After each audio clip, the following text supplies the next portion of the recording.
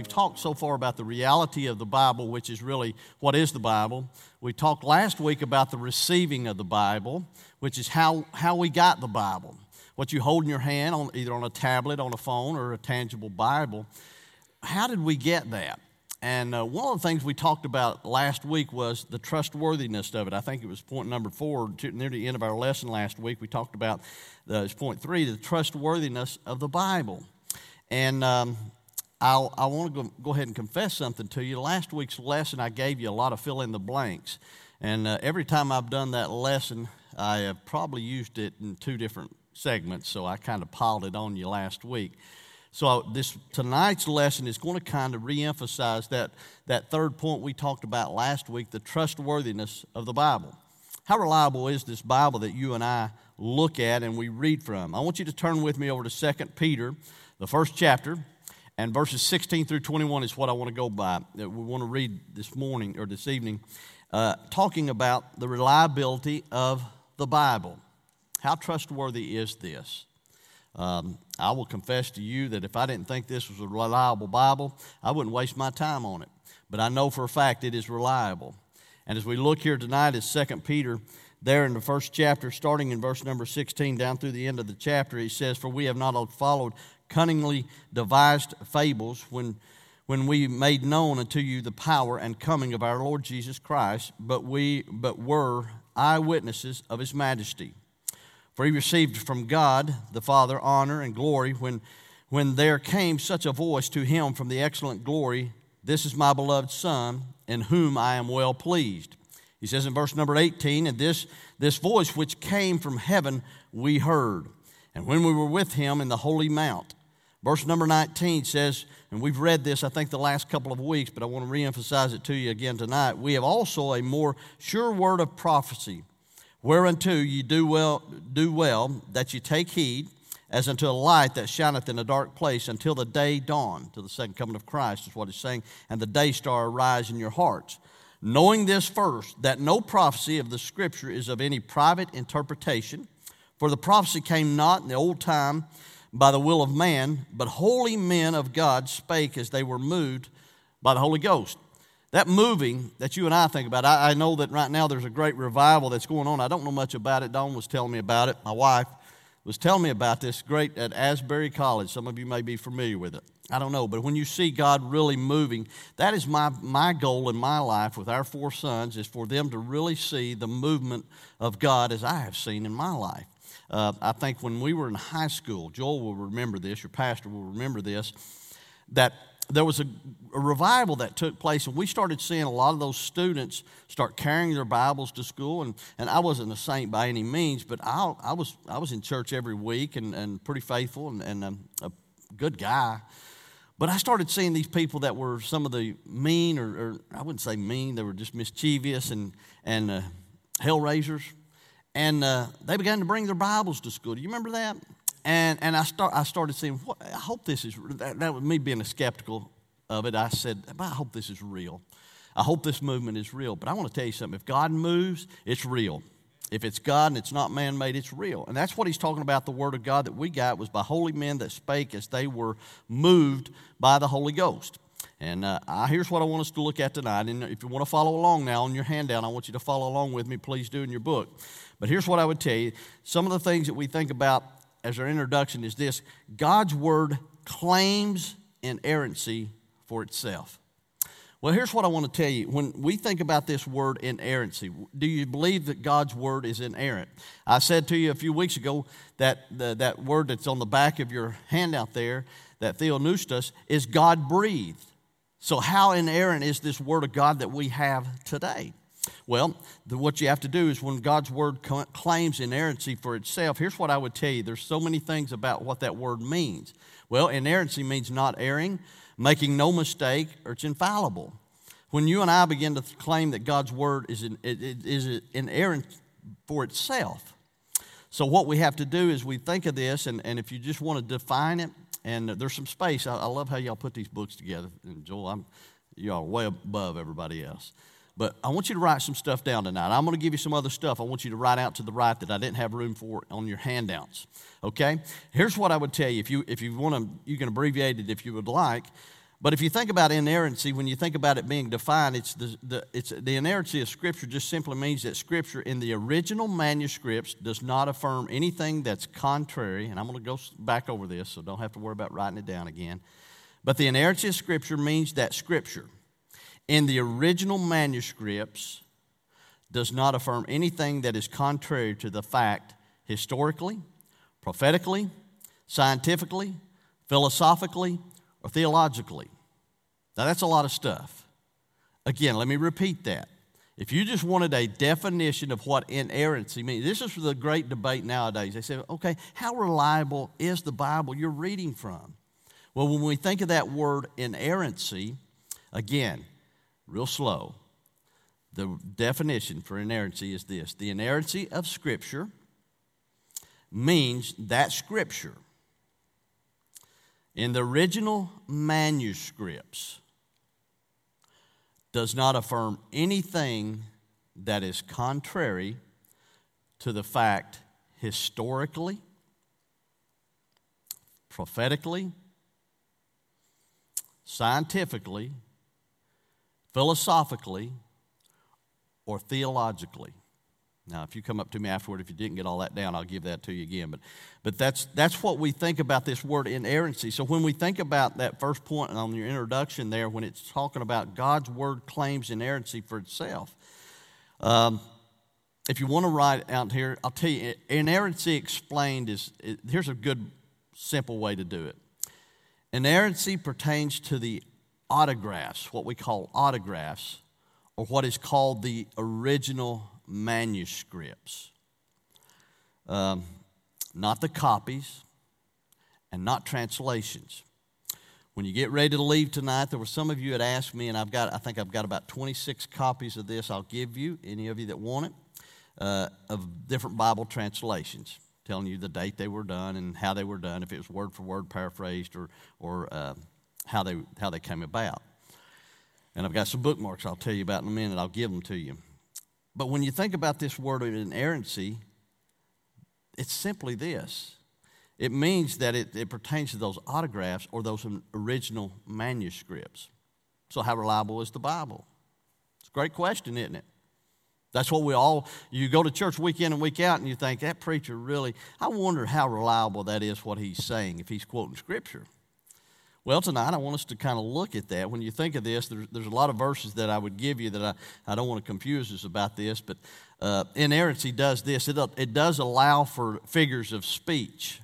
Okay, we worry about that sometimes. It also allows for the use of what we call approximations, and there's Bible verses that I would tell you that are out there. Write this out to your right. It's not on your handout. But inerrancy allows for those things. It doesn't mean it's inerrant if somebody uses approximations, because we know in the four Gospels there's a little bit of variation there. So when we look at that and we think about this, does inerrancy also, it allows for like loose quotations, because we're getting different viewpoints from different people. I don't want to jump ahead, but I will tell you in the lessons 5 and 6, I'm going to talk to you about the recipes for studying the Bible, and I'll give you just a real brief of it. Write this out to the right. I'm going to give you 3 A's when you're studying the Bible that I think will help you. It helps me. First of all, who's the author? Who's writing it? The book that you're reading. Who's the author? Second thing is, who's the audience? Who's it talking to? So you see the author, the audience, and then what's the application? If I think of those 3 things, that's what helps me when I'm reading the Bible. So, and I know I'm going to drag this out for you a little bit, but I want you to understand the inerrancy when we talk about this. When you think about inerrancy, there's some verses I put on your handout, and I'll just give you a brief summation of what the verse says.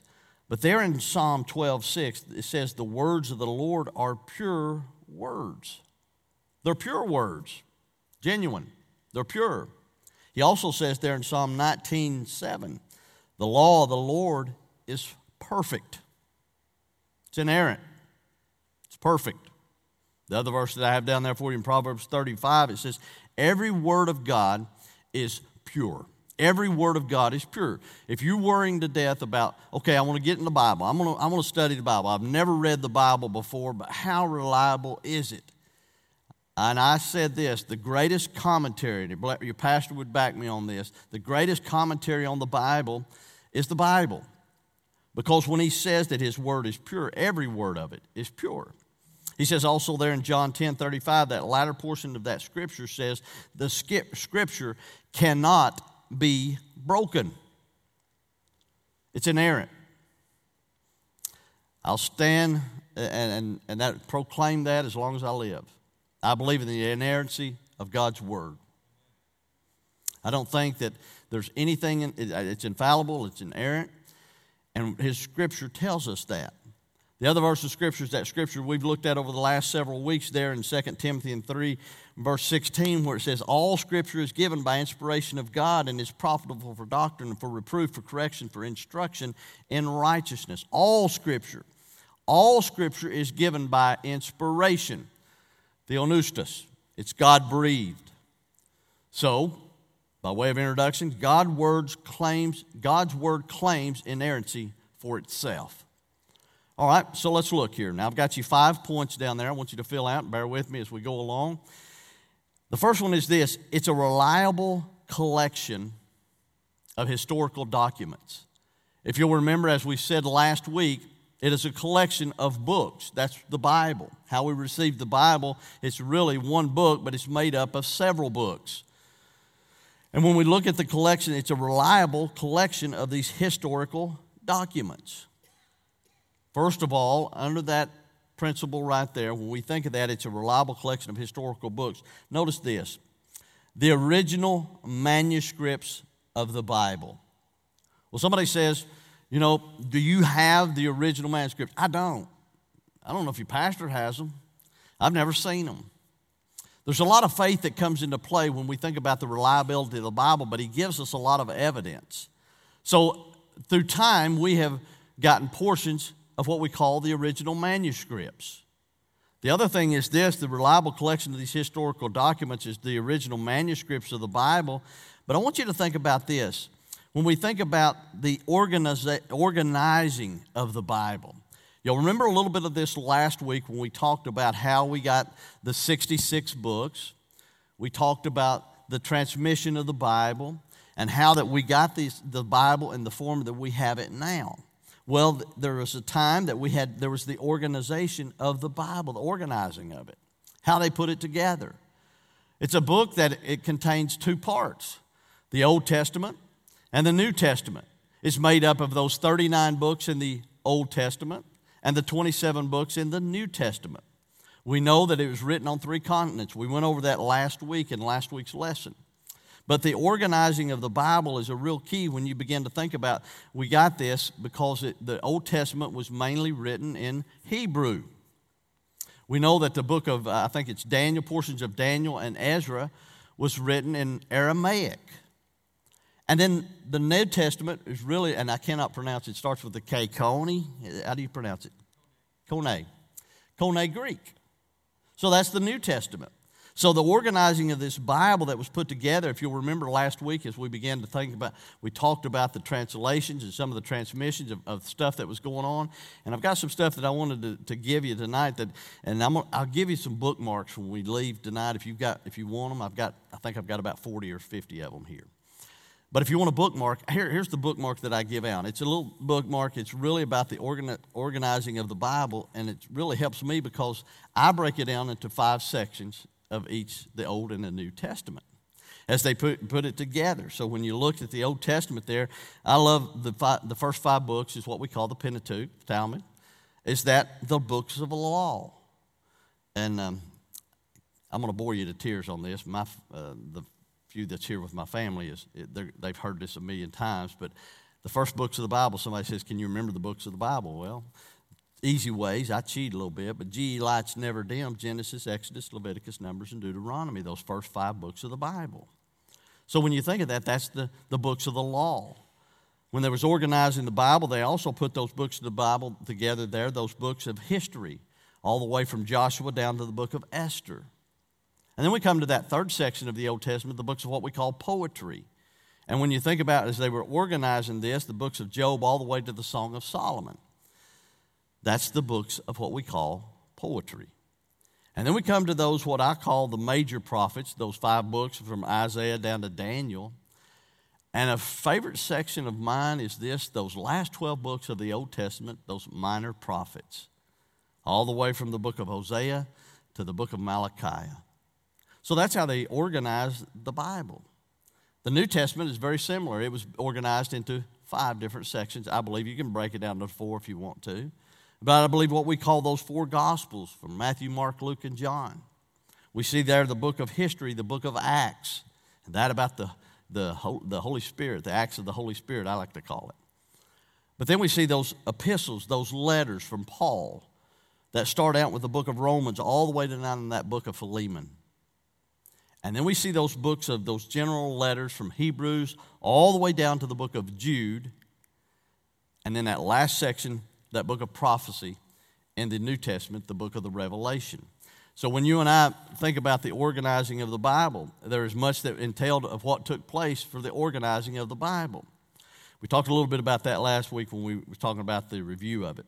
The overview, again, of the Bible is just like what we just said right there. We see the collection there, the original manuscripts, the organizing of the Bible, and then the overview of the Bible. What's the overview of the Bible?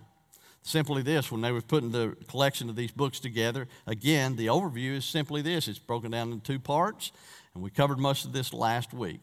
Those 66 books, the overview of it. There is one thing about the Bible, if I was to tell you the overview of it, I think we covered this last week. It may have been last week, but there's that common theme. You remember the common theme? It's all about God's relationship to mankind. Also, the overview of the Bible is this. Everything points to Jesus. Somebody says Jesus is never mentioned in the Old Testament. Oh, yes, he is. The central theme of the Bible is this. It's all about redemption through Christ. So we see that. And then here's the other thing, the outline of the Bible. I've already given you that kind of the outline of the Bible of how you break it down and how that you and I begin to look at it. And we see that the breakdown of how the books are put into place and how that you and I would begin to look. And it's broken down. If you do this, I learned this way. You bear with me a second. I learned maybe a lot different than you folks do. I believe you break it down into small sections. Now, if you're a Bible scholar, God bless you. I know Joel knows everything about the Bible and beyond. But if you're one of those people that struggles with learning and you want to learn about the Bible, first of all, it's a reliable book. But one of the ways you and I, the outline of the Bible, helps me to break it down into small sections. That's why I tell folks this. 2 parts, Old, New Testament, 5 parts in the Old, 5 parts in the New. Okay? That's pretty much the simple way of doing the outline. And if you're a pastor or a teacher, most all of us uses outlines. Because what I do, I learned a long time ago from an old-time preacher who told me a long time ago. He said, here's what you need to do. He said, you need to make this, keep it really basic, and let God give you a so-called outline. That's a skeleton, and then let him put the meat on it. That's exactly how, if you want to study the Bible, the best way to do it. Here's the second point is this. We first of all see that it's a reliable collection of historical documents. The second thing is, has the Bible changed over time? Great question. People says this, when we think about the Bible, we talked last week, and I'm going to try not to rehash the other lessons, but when we think about the Bible and all these years have passed, has the Bible changed over time? Emphatically, can I tell you, it has not. It has not. God never changes. Now, he allows, there's different cultures and different things that goes on in our life that allows us. I think back 100 years ago, the way they were serving God and gathering at churches, you used an acoustical guitar, didn't you? Right? Did you have a plug-in? That's not him. Boy, I always get him confused with that guy. Do you even play a guitar? No. Yeah, that's the guy with the guns. Well, whoever was playing the guitar up here just a minute ago, if you have an acoustical guitar, they may have had that. But I guarantee you they didn't have these synthesizers or any electrical, things like that. But things have changed. I remember going through the period of time when they would say, you know, we love the old school and the old wooden benches and the old wooden pews. And they did not want, if you had padding in the pews, You were evil. Yeah, I know. It's funny to me too. Air conditioning, things like that. But here's what I would tell you. In Isaiah, the 40th chapter, and the 8th verse, I put it on your handout. The grass withereth, the flower fadeth, but the word of our God shall stand forever. He changes not. The message has stayed the same. The message of the Bible that you and I read from has stayed the same. Obviously, we know that methods change. Thank God they change. And it's for the better most of the time. But the message and God's word has not changed. The third thing I would give you is this, is historians confirm the Bible. Historians confirm the Bible. When you and I think about this, I love when we look back at the historians. We talked about this, I think, last week. When you think about the history and all those things that we've looked back on, historians confirms the Bible. Archaeologists, I think I read this correctly. They have had over 25,000, this is probably a few years ago, so it's probably closer to around 30,000 what they call finds, digs. And through that, it's confirmed the Bible, things that you and I have read about. So historians through time have confirmed what the Bible says. I think God allows us, and I don't know how he does it, but I think he allows sometimes things that you and I can see to kind of help our faith a little bit. You know what I'm talking about? Remember the Shroud of Turin? I think I'm pronouncing it right. You remember when it first came out years ago? They discovered it. Probably 30 years ago, maybe longer than then. A lot of people says, is it authentic or not, or is it? But I think there's bits and pieces that enough of history has been that it confirms the Bible. History confirms the Bible. If you're a history buff, you look back, as we talked a little bit about last week, we talked about the archaeology and all those things. Does it confirm the Bible? It does. Here's what I'd give you on the fourth part. And this one is kind of a tricky thing. Are there contradictions in the Bible? Are there contradictions in the Bible?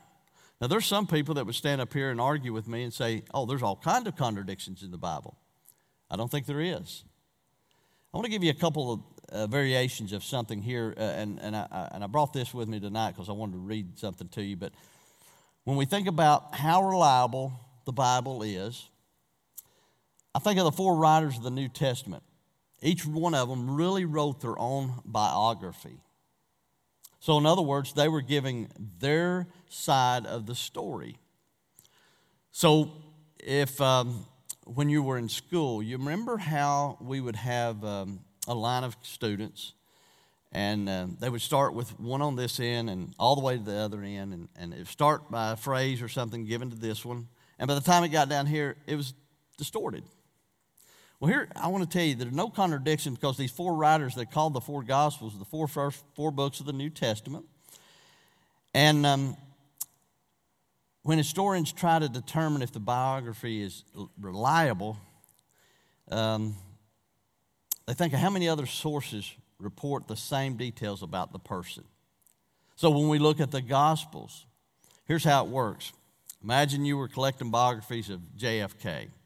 I do like history. I wasn't good in school on it, but since then I have really liked it. And our first trip to Dallas, I stopped by the JFK Memorial, whatever, to Dealey Plaza, and I went all over there studying about the assassination of JFK. Well, if you think about that, you can find all these types of things and many things describing his family, his presidency, handling of the Cuban Missile Crisis. And almost all of the biographies report similar facts, but what you find out in one biography reporting that he lived 10 years as a priest in South Africa. Now, what if you heard that? The other biography showed he lived in the U.S. his entire life. A sensible historian would go through the accounts that agree with one another and try to verify it, right? Let's look at the four Gospels. Here's what we see regarding Jesus. Here's what happens. You got multiple biographies. You got four. And there's similar facts about his life. And where you find the fact reported in these biographies, you look at the passage of where Jesus was born a virgin. We only have two accounts. Obviously, the book of Matthew and the book of Luke gives us those accounts. We see Mark and John did not give an account of that, but they are included in what we call the four Gospels. We see that when he was born in Bethlehem, again, it was in Matthew and Luke, the only accounts.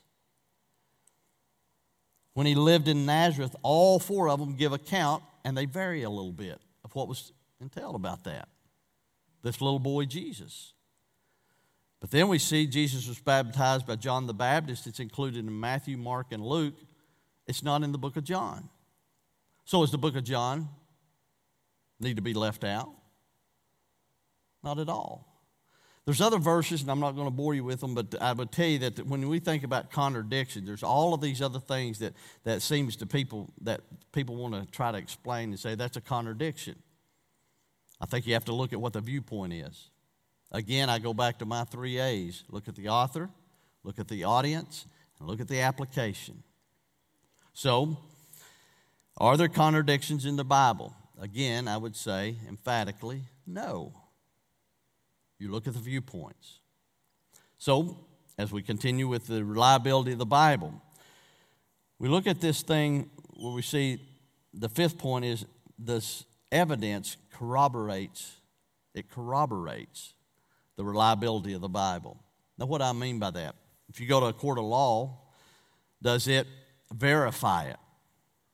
So when we're going to corroborate the reliability of the Bible, here's what I would tell you. When we begin to look at this, there's a lot of things that you and I need to look at and see if it's really reliable. When I said earlier the historians confirm what the Bible says about Jesus, there's all kinds of historical documents. But here's what you look at when you go to corroborate something. We said that scientifically last week, I think I gave you some of the scientific facts of that verifies really what the Bible says, that it's true. When we look at those type of things, does it really corroborate? If you go to a court of law, you're going to have some what we call evidence, right? Well, we looked last week, and on your handout, I want you to write this down. Do not use what we call the scientific method. We love science. The Bible really explains science to you and I. I don't need a lot of scientific proof. I think we talked last week. I think in Romans, the first chapter, gives me enough proof to when you go on your mission trips, if you're going to, where is it you all go? Where is it you're going? Nicaragua? Honduras. When you go there and you are covering and you're saturating that country with the Word of God, and you're worrying about it whether it's reliable or not. Well, the scientific method is you don't have to worry about trying to use it, because Romans 1 says they can look into the skies of a night and see that there is a God. It says they are without excuse. So when you and I begin to think, I got to prove this scientifically, I think science proves enough about the Bible that it's reliable. We talked last week when we talked about the sphere, the roundness of the earth. It was already there. We talked about gravity. The scientific proof is there, but don't use the scientific method. Here's what I would tell you. Use what we would call the evidentiary method. Now, that's a big word. Are you putting it up there? The evidentiary. Yeah, there you go. The evidentiary method. Use that instead. Because here's what happens when you begin, the evidence is there. It's plain. Are you going in November to the Holy Land, some of you? When you go to the Holy Land, you're probably going to have a tour guide, right? And you'll have a tour guide that will take you to places that proves the reliability of this Word of God that we have and the existence of a man called Jesus, our Savior, the Messiah. So the evidentiary method is simply this. You've got evidence to prove it. I've had to go to the court on occasion. And when you go to court, they usually have what they call a witness. A witness. A reliable witness. If you make up a story, they used to, and I think I shared this with you, but they used to have you put your hand on the Bible and swear to tell the truth, the whole truth, and nothing but the truth. But a witness is someone that has done what? A witness is what? Someone that has seen it or heard about it. So there's a couple of different types of witnesses that you see. So when you and I begin to think about the evidentiary method, we talk about the witness factor. Turn with me over to the book of Luke. There in the book of Luke, there in the first chapter, in the first 4 verses, it says, "For as much as many have taken in hand to set forth in order a declaration of those things which are most surely believed among us, even as they delivered them unto us, which from the beginning were eyewitnesses." There's a word, that Greek word, autoptai, I believe is the way it's pronounced, but it simply means that they were seeing it with their own eyes. I saw it with my own eyes. They're going to use you in a court. My young son, he's here tonight, and he witnessed a man shooting a couple of guys. And he was too young at the time, and when Channel 6 come out, I didn't want him to use him. I had another neighbor that was about 90-some years old, and he didn't care. He said, "Yeah, I'll tell them what I saw." But they wanted an eyewitness, somebody that saw what happened. So when you think about this, these eyewitnesses, and it says, "And ministers of the word, it seemed good to me also, having had perfect understanding of all things from the very first, to write unto thee in order, most excellent Theophilus, that thou mightest know the certainty of those things wherein thou hast been instructed." In the King James Version, it says the word certainty. A witness is used in a court of law still to this day. But in the reliability of the Bible, the evidentiary method is by a witness. When you say, how reliable is the Bible? Can I tell you, the Bible tells us there was eyewitnesses. Eyewitnesses. Look with me over to the book of 1 John. There in 1 John, and in the first 3 verses of 1 John in chapter 1, notice what it says. It says that which was from the beginning, which we have heard, which we have seen with our eyes, which we have looked upon, and our hands have handled of the word of life. For the life was manifested, and we have seen it, and bear witness, and show unto you that eternal life, which was with the Father, was manifested unto us. Verse 3 of 1 John 1 says, "That which we have seen and heard declare we unto you, that ye also may have fellowship with us. And truly our fellowship is with the Father and with His Son, Jesus Christ." There's phrases that are without that. When you begin to look at that passage there in 1 John, what that says simply this. It says they heard, they seen. It says that they looked upon. And then it also in the King James Version says handled. They handled. We know the story of doubting Thomas. He said, "I'm not going to believe unless I can touch. I want to handle Him." Well, some of us are that way about God's Word. But I want to tell you, the evidentiary method of the reliability of the Scripture is this: the evidence corroborates the reliability of the Bible. So why, and you and I, we want to debate whether it's reliable or not. I love what it says in 1 Corinthians there, talking about the resurrection. In 1 Corinthians, the 15th chapter, those first 8 verses, those 8 verses of chapter 15 of 1 Corinthians, again, talking about the resurrection of Christ. It says, "Moreover, brethren, I declare unto you the gospel which I have preached unto you, which also ye have received, and wherein ye stand, by which also you are saved. And if you keep in memory what I have preached unto you, unless ye have believed in vain." The 3rd verse says, "For I delivered unto you first of all that which I also received, how that Christ died for our sins according to the Scriptures, and that He was buried, and that He rose again the 3rd day according to the Scriptures." Verse 3 and verse 4, if you want to be a preacher or an evangelist or a teacher or a soul winner, take 1 Corinthians, that 15th chapter, verses 3 and 4, and you can win the world. Because it just gives the gospel in a nutshell. That He was born, that he was buried, that he died and he was buried and he rose again. That's it. That's it. It's that simple. People say, I get this all the time because I live in Mayberry, okay? Things are simple to me. I have to keep it really simple. And people says, is it really that simple? Quit beating yourself up and quit putting so much pressure on yourself to win somebody to Jesus. Jesus was born of a virgin. He lived a sinless life. He died, was buried, and rose again. Thank God he's coming back. And here he says in verse number 5, and that he was seen of Cephas. He was seen. And then of the 12. After that he was seen of about 500 brethren at once, and of whom the greater part remain unto this present, but some are fallen asleep. And after that he was seen of James, then of all the apostles, and last of all he was seen of me also, as one of born out of due time.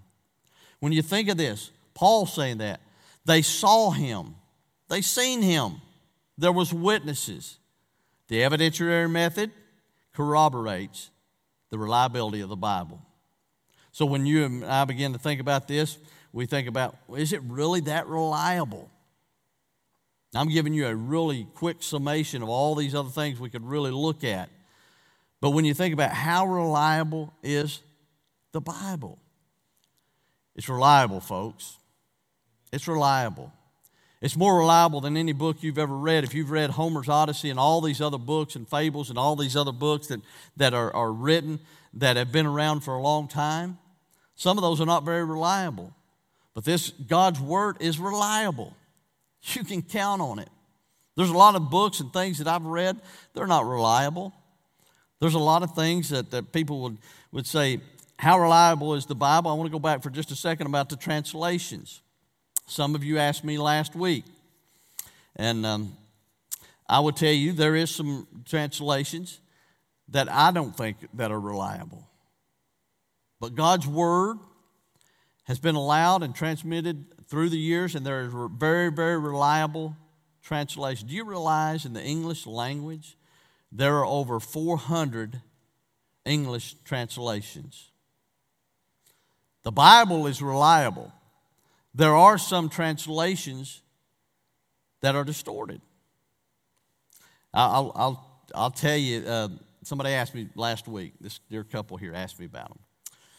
So, I don't want to mess you people up here, and I think they need to come to you on this stuff here, but I will tell you, I'll give you two. I'll give you three. First of all, Charles Taz Russell was an absolute nut. And I've studied for the Jehovah's Witness. If you're a Jehovah's Witness or a former Jehovah's Witness or have family members in there, they need to read the history of Charles Taz Russell that founded it, and they started their own New World Translation Bible. It's a distortion. It is not reliable. Joseph Smith, that founded the Mormon Church. The Book of Mormon is not a reliable book to go by. Now they say, well, now we accept the King James Version of the Bible. Not so. I've got friends. In fact, this came up Saturday in our discussion with some of mine and Joel's old classmates. They were talking about Mormons, and they were talking about their work ethic. and I told them about my daddy. He was on his deathbed, and this friend of ours was coming over, and he was a Mormon.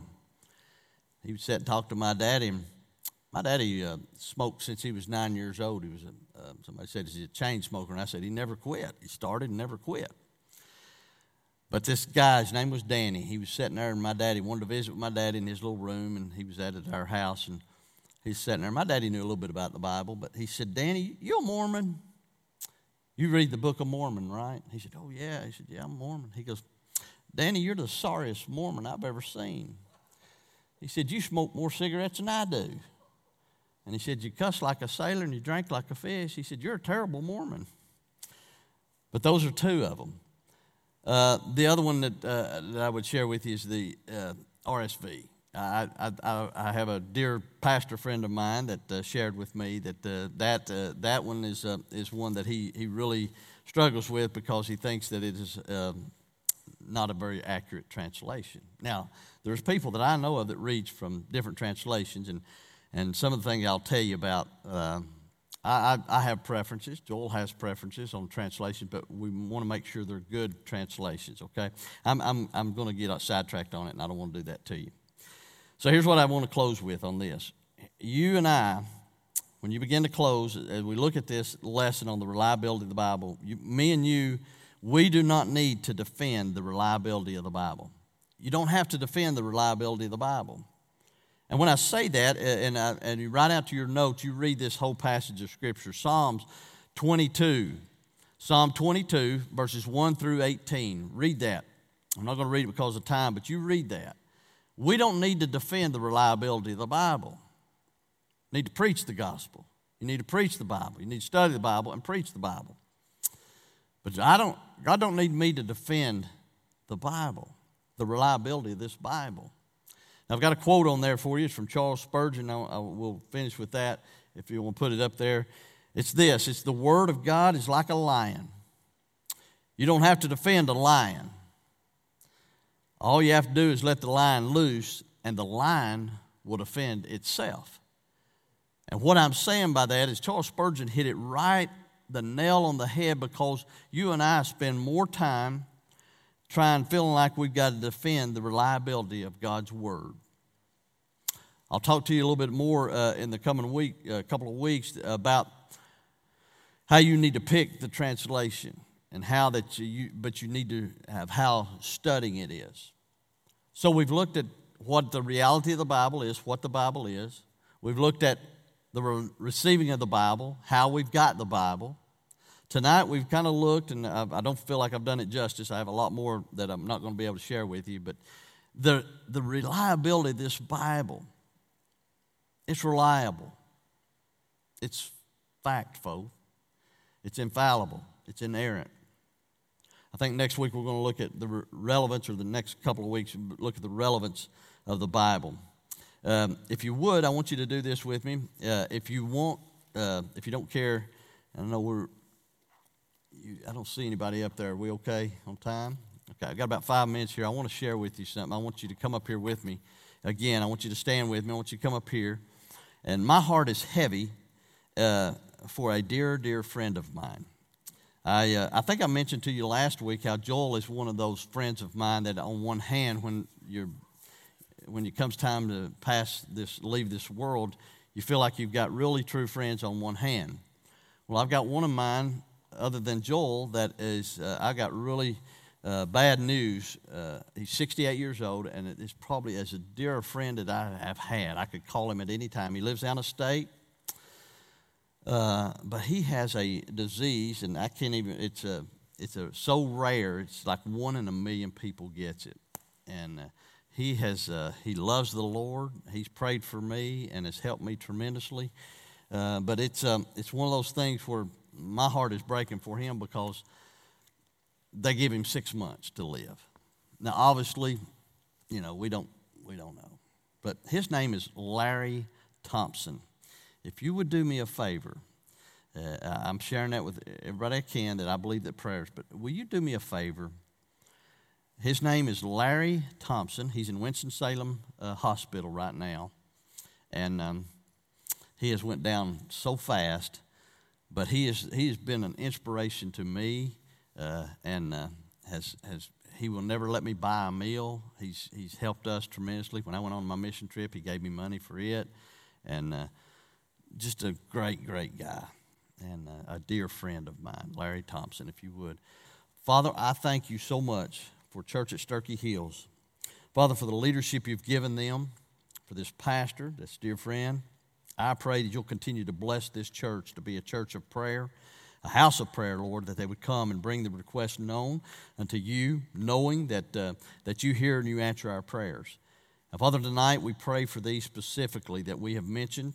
We have mentioned them out vocally. There is great need there tonight for these folks. This 19-month-old that has a family that is breaking apart. Father, I'm going to pray for reconciliation. I pray that somehow, people may not see a way, but I pray that you would make a way.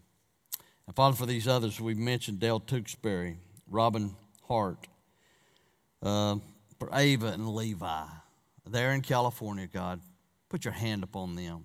You know the situation. And Father, we're just praying for that your will be done. And Father, for these others this little boy, this 1-year-old, Hudson, with this blood disease, Father God, I pray, God, would you touch him? Would you touch him? We don't have the words to adequately ask. But Father, we're just asking as best we know how that you would touch him and heal him. Father, for this Logan Little, this friend of Joel's, continue to bless him, meet the need that is there. For Nora Tracy, Father, the relationship. Father, you put us here to have a relationship with one another as well as a relationship with you. And Father, we know those relationships can be broken, but we also know that those relationships can be bridged. And it comes with forgiveness. And I pray for that in that case.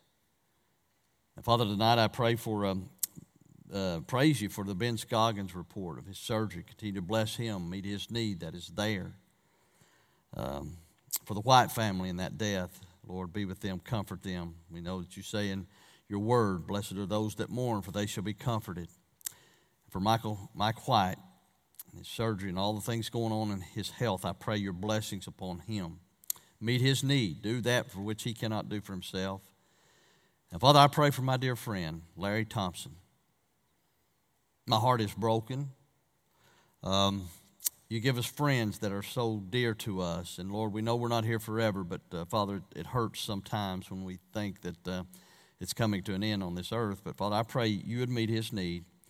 You know what he needs, and you know everything about him, and I pray that you'll meet his need for him. I'm praying selfishly for healing. And Father, I pray through method or miracle or medicine, if there's a way and your will, meet that for him.